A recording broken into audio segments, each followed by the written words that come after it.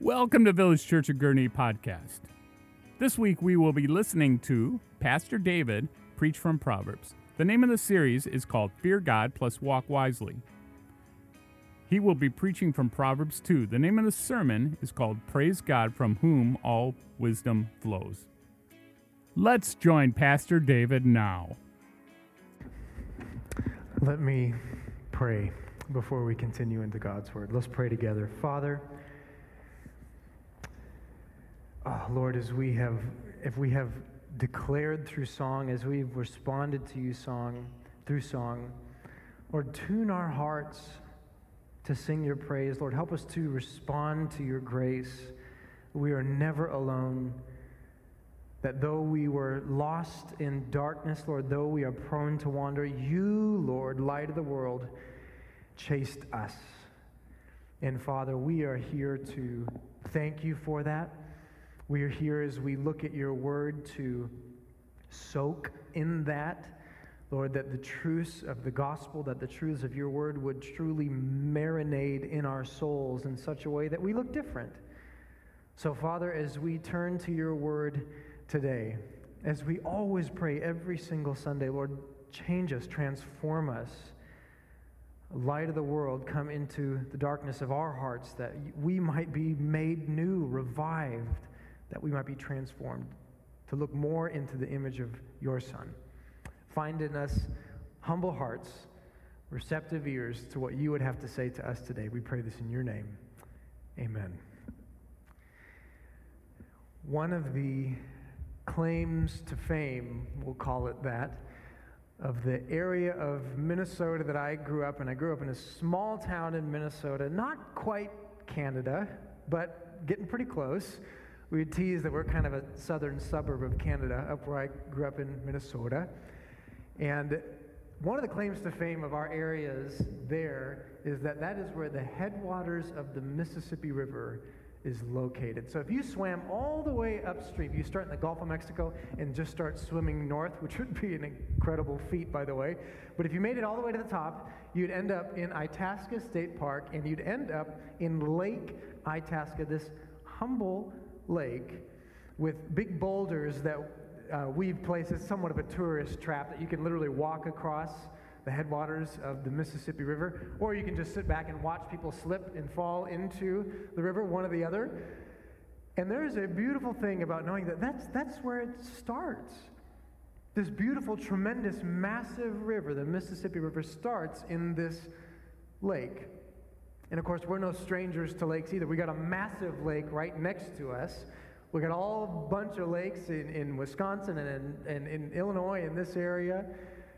And some of you perhaps have been on the lake, either fishermen or fisher ladies, or enjoyed tubing or skiing or whatever it might be. And there's something beautiful about these lakes, isn't there? Sally and I have recently enjoyed catching a sunrise on the lake. You see the sun peek up over the trees and the horizon, and there's that mist upon the glassy, smooth, peaceful waters. And as the sun continues and the heat rises, the mist is chased away and replaced by ripples on the water, and the wind might pick up, and those evolve into waves, and perhaps white-capped waves. And there's something beautiful about that. There's something peaceful about it. And perhaps if you spend time on a lake, you look down, and there's a sense of depth and wonder and mystery about a lake. Even very clear lakes, maybe you can only see 7, 8 feet, 9, 10 feet, very clear lakes. But we don't know exactly what's on the bottom, the sense of mystery and wonder. And from these are birthed these beautiful rivers, the headwaters of rivers. Where does wisdom flow from? What are the headwaters of wisdom, ultimate knowledge, ultimate reality? We see in this passage that we're going to look at today that when we seek after wisdom, we'll find God. Would you meet me in Proverbs chapter 2? That we'll be looking at the entire chapter today of Proverbs chapter 2. Verses 1 through 22, and we see that when we seek wisdom, we find God, the triune God of the universe, the head, the source, the headwaters of this incredible stream of wisdom that flows from him. Look at what it says.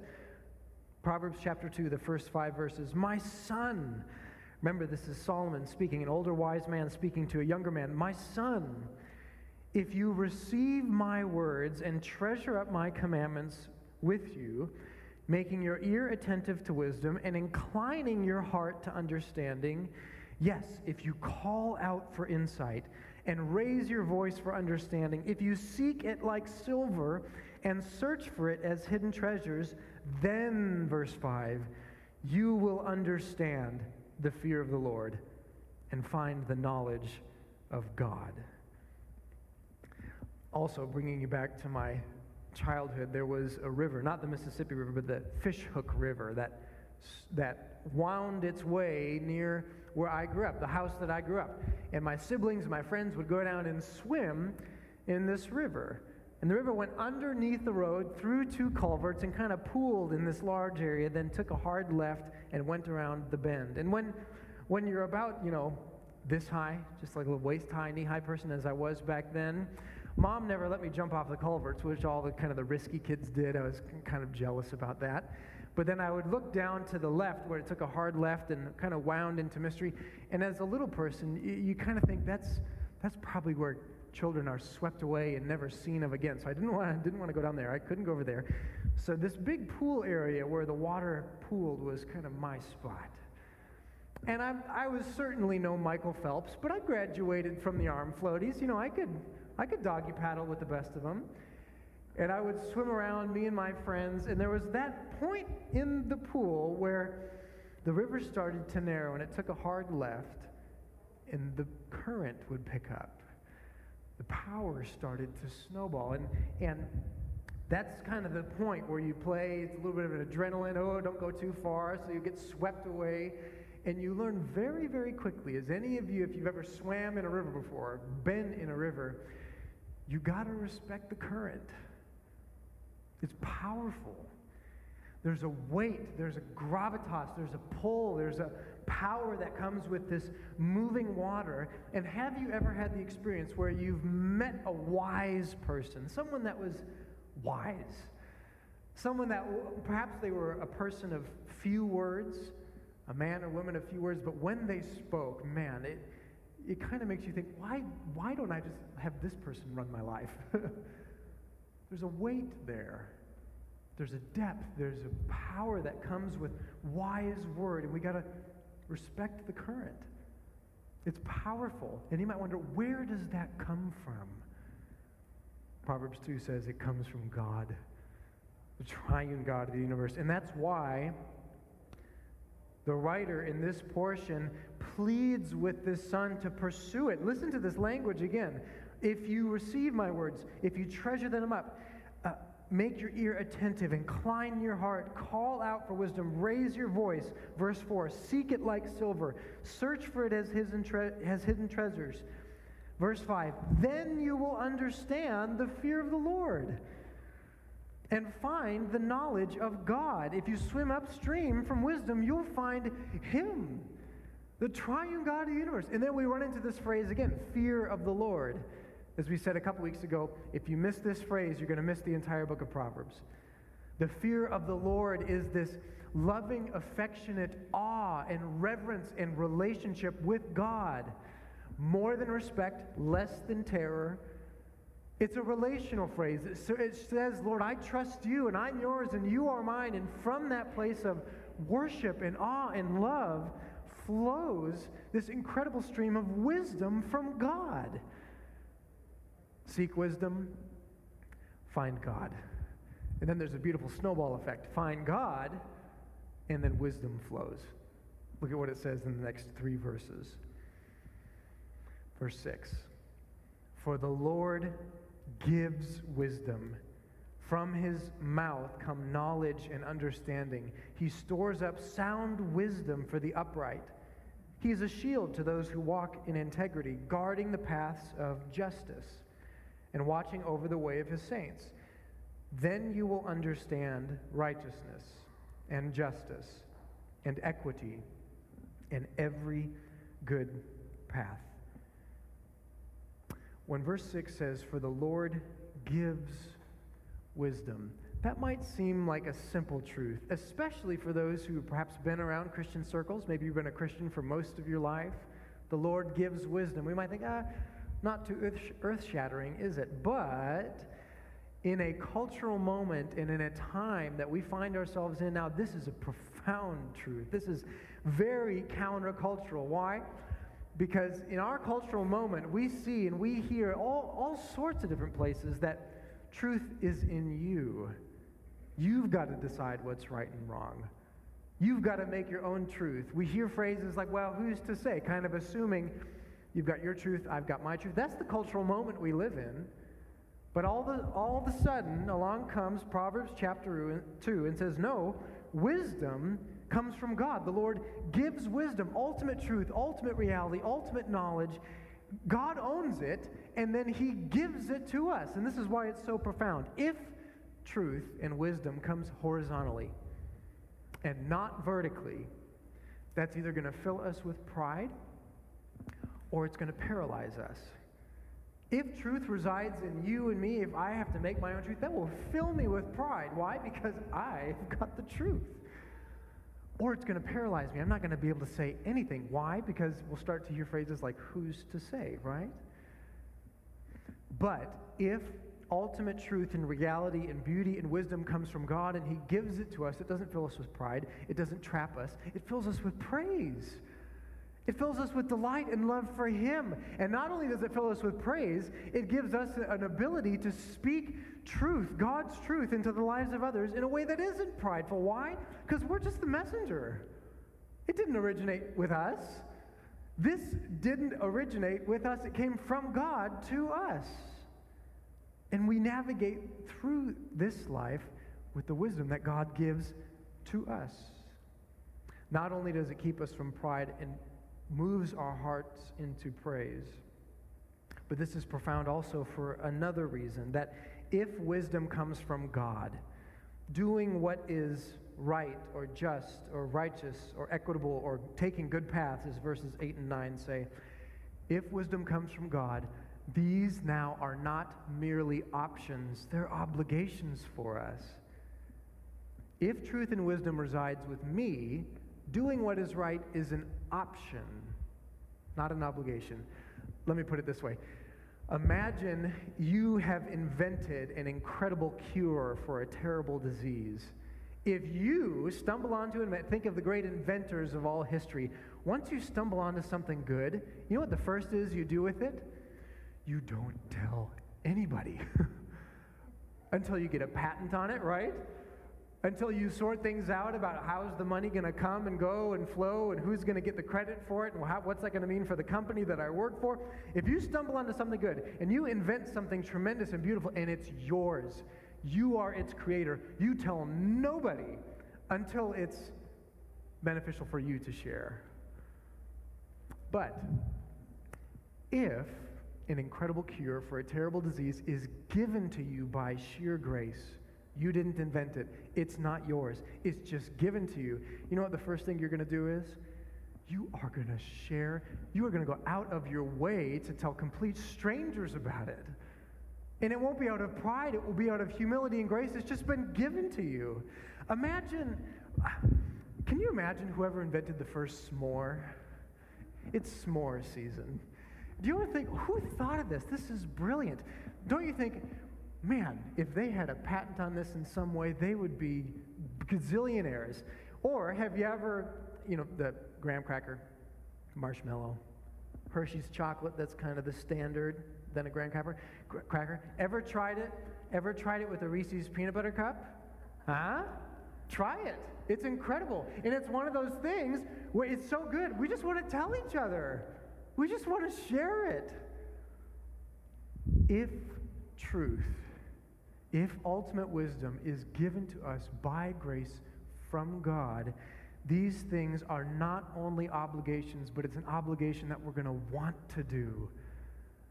The Christ-shaped heart, the gospel-shaped heart, does not move into obedience out of duty and burden, and I have to do it. it moves to obedience out of delight and joy, and I want to obey what God has called me to. Why? Because He's revealed Himself. He's given to us by sheer grace. And that frees us up to navigate through society in such a way that we're not filled up with pride, because we didn't invent this, nor are we paralyzed with fear. Why? Because it's been given to us in such a way that doing what is right and good is not only an obligation, but good for society, and we want to do it. Do you see all this from this little phrase? The Lord gives wisdom. It starts with Him. If this is all a cosmic accident, time plus chance, there is no higher being, you and I, humanity, we're it. We're the top of the food chain. We're the top of the pyramid. If this is all a cosmic accident and it's just you and I, then why must I do what is right? Why must I? It's an option. But if there is a God, so claims the Bible, if He is good and righteous and gracious and He has revealed Himself to us, then not only must I obey, but I want to obey. Because He has taken the first step of grace and initiation to me and to you. Seek wisdom, you're going to find God. Find God, and wisdom is going to flow from Him, from His character and His being. And you might think, okay, but so what? What does all this mean? How does this apply? What's the value of wisdom? Why should I seek it so fervently as this passage is calling me to? What's the value? What's the purpose? Well, wisdom does two things, perhaps many more things, but at least two that this passage highlights. It guards us from going down the path to our own demise, our own death, our own undoing, and it simultaneously guides us down the path of wisdom and life in our greatest human flourishing. Wisdom does both. It keeps us from taking paths that will lead to our undoing, and it guides us down paths that lead us in the greatest amount of human flourishing under God's design and His care. Look at what the next few verses say. Verses 9 and following. Then you will understand righteousness and justice and equity and every good path. For wisdom will come into your heart, and knowledge will be pleasant to your soul. Discretion will watch over you. Understanding will guard you, delivering you from the way of evil, from men of perverted speech, who forsake the paths of uprightness, to walk in ways of darkness, who rejoice in doing evil and delight in the perverseness of evil, men whose paths are crooked and who are devious in their ways. Wisdom guards our heart from the evil that we see within. And this is a biblical truth that it's actually kind of hard to swallow. This is one of those nasty tasting medicines, but is actually good for us, this reality and truth that says biblical Christianity doesn't see the human heart as basically good, but kind of needs a little tune-up here and there. Biblical Christianity paints the human heart as something basically bad, something basically broken. And we don't need a tune-up. We need a heart transplant.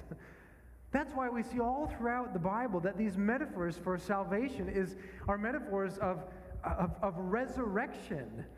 That God brings what is dead and gives it new life. That darkness needs light. That we are lost and wayward and foolish. We need someone to find us. We don't just need a little tune-up from God. We need to be made new. We need to be made new creations. Because the same brokenness and evil, the same things that we see out there that disturb us or disgust us or make us mad, if we are honest with ourselves, it's the same evil that we see in here. As it's been famously said by another, what's the problem with the world, dear sirs? I am. It's my heart. It's the jealousy, it's the brokenness, it's the anger, it's the rage, it's the twisted thoughts that exist in my heart. And though that is sobering news, that is healthy news for us to wrestle with. Why? Because it drives us to grace. It drives us to the gospel. It drives us for our need for a Savior. God did not send Jesus to be our kind of self-help accomplice or guru to give us some wise tips along the way. God sent Christ to be our Savior, our Redeemer, to resurrect us from death and from the dead. And then God gives us, as we see in this passage, wisdom. He gives us His Word. And He pleads with us. There is an option of a path to go down a dark path of evil and perverseness, as this passage says, verses 9 through 15. And wisdom says, don't go there. Don't go there. It's a loving warning from God's Word. It's saying when we're tempted to go down dark paths, it's saying, please don't turn back. Because wisdom is like a tool. It's like a knife. It's like a blade that can be used either in the hands of villains for ill, or it can be a blade used for good, like in the hands of a surgeon. The same savvy or wisdom can be used to distort, to manipulate, to create traps, crooked paths, but it's the same wisdom that can navigate us out of them or away from them, or to see them and to not go down them. That's why this passage, you can hear the voice of this older gentleman in the faith speaking to a younger gentleman, or absolutely applies an older woman in the faith speaking to a younger woman, an older person in the faith pleading with us, God's Word pleading with us, don't go down dark paths. It guards us from that. And then in the following verses, God's Word brings up a very specific example, very challenging example. Listen to what it says next, verses 16 and following. So you will be delivered from the forbidden woman, from the adulteress with her smooth words, who forsakes the companion of her youth, her spouse, and forgets the covenant of her God, that's her marriage covenant. For her house sinks down to death, and her paths to the departed. None who go to her come back, nor do they regain the paths of life. Wisdom not only guards us from the evil that we find within, but it also guards us from the temptations that we face without. It does both. It keeps us, it protects us, it guards us. All of God's prohibitions are protective and loving in nature. When God pleads with us and says, please don't do this, it's a parent pleading with a child, please don't touch a hot oven. Please don't run in the street. These prohibitions are protective and life-giving in nature, and this passage calls us to it in this specific example, facing sexual temptation. It's hard to improve on the illustration, and actually Pastor Dan used it last week. I'm going to use it again just because I think it's so good. Remember in the Odyssey by Homer? Join me again in junior year English class. Remember this portion? In the Odyssey by Homer, where Odysseus is coming home from war by ship over the sea, and he's warned about the beautiful sound of the sirens and their seductive song. Remember what that warning was? You will come to the sirens who enchant all who come near them. If anyone unwaringly draws too close and hears the singing of the sirens who sit in a green field, they will warble him to death with the sweetness of their song, singing, "Come here." There is a great heap of dead men's bones lying all around, with the flesh still rotting off them. It's a disturbing image. It's a sobering image. It's one that makes us kind of squirm as we hear it, and that is exactly the image of what Proverbs chapter 2 is already illustrating. When we go down that path of sexual temptation, we got to recognize that this house sinks down to death. The paths of the departed, none who go to her come back, nor do they regain the paths of life. It's a dark, challenging, destructive path. Because when sin, especially sexual temptation, every flattering word, every suggestive look, every seductive image is sin saying, "Come, die with me. Come, die with me." You It's disturbing, it's troubling, it's the siren song, it's the pull of the mermaid that draws sailors in and then absolutely, it destroys us, it disintegrates us. And this is something, it's a sobering topic, it's a challenging topic, but it's an important topic. Why?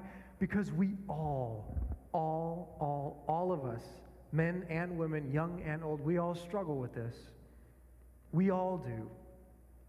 This is not a topic for someone else. This is not a topic that I hope someone else hears. This is a topic we all need to hear, something we all need to wrestle through. And there are times in our life, perhaps you have prayed, or perhaps someone you know has prayed, Lord, temptation, sexual temptation is so powerful, it's so strong.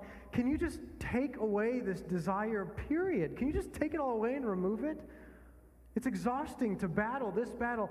And every generation has gone through this battle. So this is nothing new per se. Perhaps what's unique about our cultural moment is access. It's everywhere. It's everywhere. It's in commercials, it's on billboards, it comes in unwanted emails. It's absolutely everywhere. Access is perhaps a new challenge, and God's word says, don't go down that path. Turn back. And this is why when we pray the prayer, Lord, can you just take these desires away? Can you just make it impossible for me to go down the path of sexual temptation? This is why God, perhaps unfortunately, cannot do that. You want to know why? Because God designed that desire. He designed it. Remember, go back all the way to the beginning of the book. In the book of Genesis, God created everything and it was good. That includes our sexuality. That includes marriage as God has designed it. One man, one woman in a lifelong covenant commitment till death do us part relationship. In marriage, there is a way to talk and look and present oneself that says, come get me. And that's a beautiful, God-designed, wonderful thing.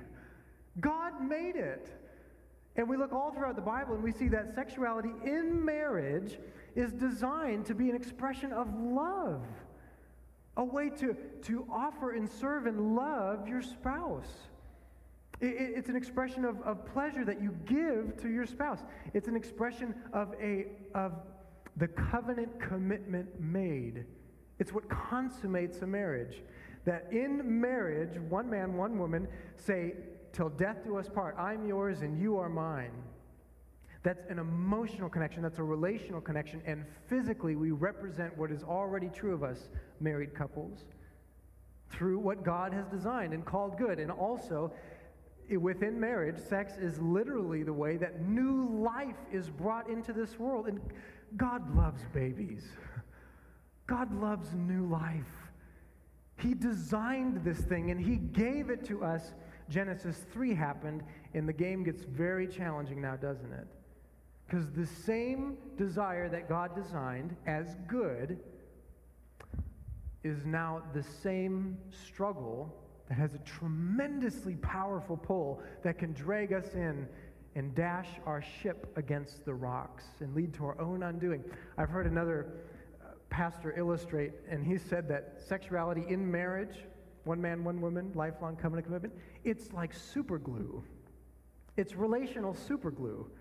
And as we all know, super glue is not a Post-it. You don't super glue something and then remove it and then super glue it again. If you super glue two pieces of paper together, they are not coming apart, and that's a good thing. And that's what God has designed for us. And that's why when we pray, Lord, can you just take this away? He can't, because He designed it. Sin distorts it. And that's why, see the converse challenge? What is so powerful and what is supposed to be powerful in marriage is so powerful and can be terribly tempting when it's exercised outside of God's control and God's design. And that's why this book of Proverbs, as we see in chapter 2, and as we'll see again in future chapters, even through chapters 1 through 9, God's word says, be wise. Be wise. Be wise. Perhaps there's people that you need to get into your life, to do life with, to share these struggles with. Perhaps there's circumstances that you need to remove from your life. Perhaps there's access to things that you need to just remove from your life to help you in this process. And the book of Proverbs says, do it. Do it. Lean into wise steps and wise action in this area of our life. So wisdom both protects us from our own demise, it protects us from paths of foolishness, but not only is it a defensive tool, it's an offensive tool also.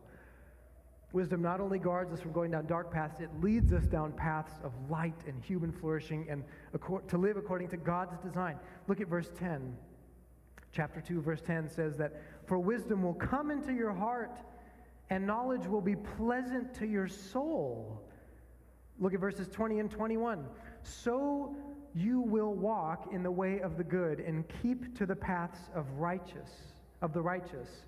For the upright will inherit the land, and those with integrity will remain in it. But the wicked will be cut off from the land, and the treacherous will be rooted out of it."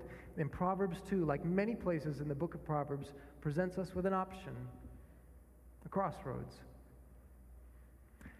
And when the path of foolishness and when the path of wisdom diverge, Proverbs 2 is telling us, take wisdom.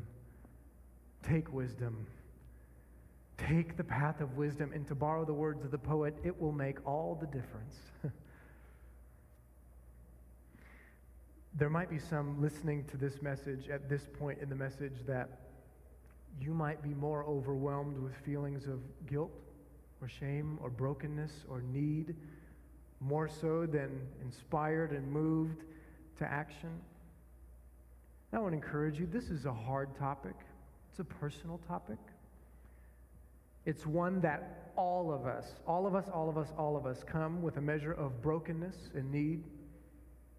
This is a topic, I think, specifically sexual temptation and sexual sin. Satan is going to want to isolate us, to move us deeper and deeper away. Don't tell anyone. Don't share. You're alone. You're the only one that struggles with this. And we find ourselves isolated, and the snowball picks up speed. And we go deeper and deeper and deeper and down the path of our own undoing. Can I encourage you, if you're hearing this message today and you are overwhelmed with brokenness, wrestling with feelings of guilt or shame, feeling alone or isolated, can I encourage you? You've come to the right place. Join the club. Why?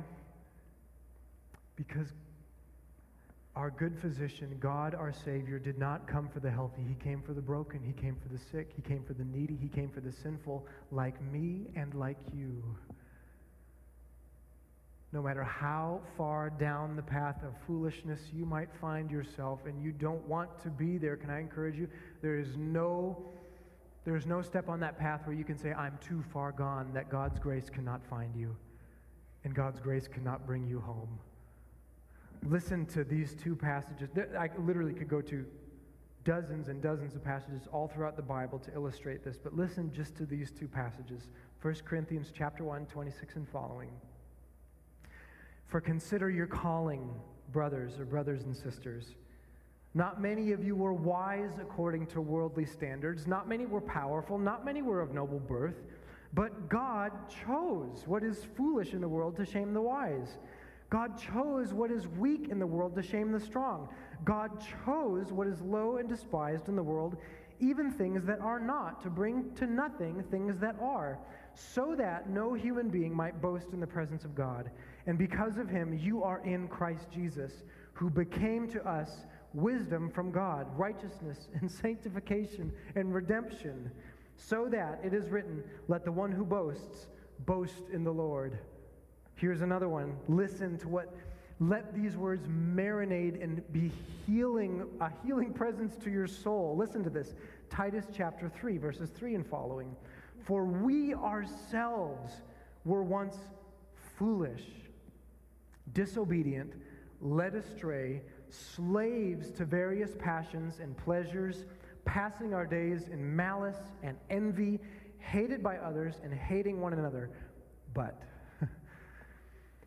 But when the goodness and loving kindness of God our Savior appeared, he saved us, not because of works done by us in righteousness, but according to his own mercy, by the washing of regeneration and renewal of the Holy Spirit, whom he poured out on us richly through Jesus Christ, our Savior, so that, being justified by his grace, we might become heirs according to the hope of eternal life. Do you know what these passages are saying? Do you know what the gospel is saying? That God has come to seek and to save the lost. That's you and me. That God comes to restore and redeem and to heal that which is broken, and that's me and that's you. If you are here today thinking, I'm too far gone, you don't know the things I've said, you don't know the things I've seen, you don't know the things I've done, you don't know the ways I've hurt those whom I love most. And you know what? That might be true. I don't know, and I have not seen. But do you know who does know and who has seen? God. But watch this. That's not something to be terrified about. That's something to receive his grace from. The beauty of the gospel, as it's been said by another preacher, that God doesn't save us because of who we are and what we've done. He saves us in spite of who we are and what we've done. God doesn't save us because we are so lovely and pure. He saves us in spite of our unloveliness and our impurity. This is the loving grace of God our Savior. Do you see that that's offered to you? Do you see that that can bring healing to you? And I want to encourage you that Jesus Christ, our Savior, is the only lover who does not draw us into that we might die.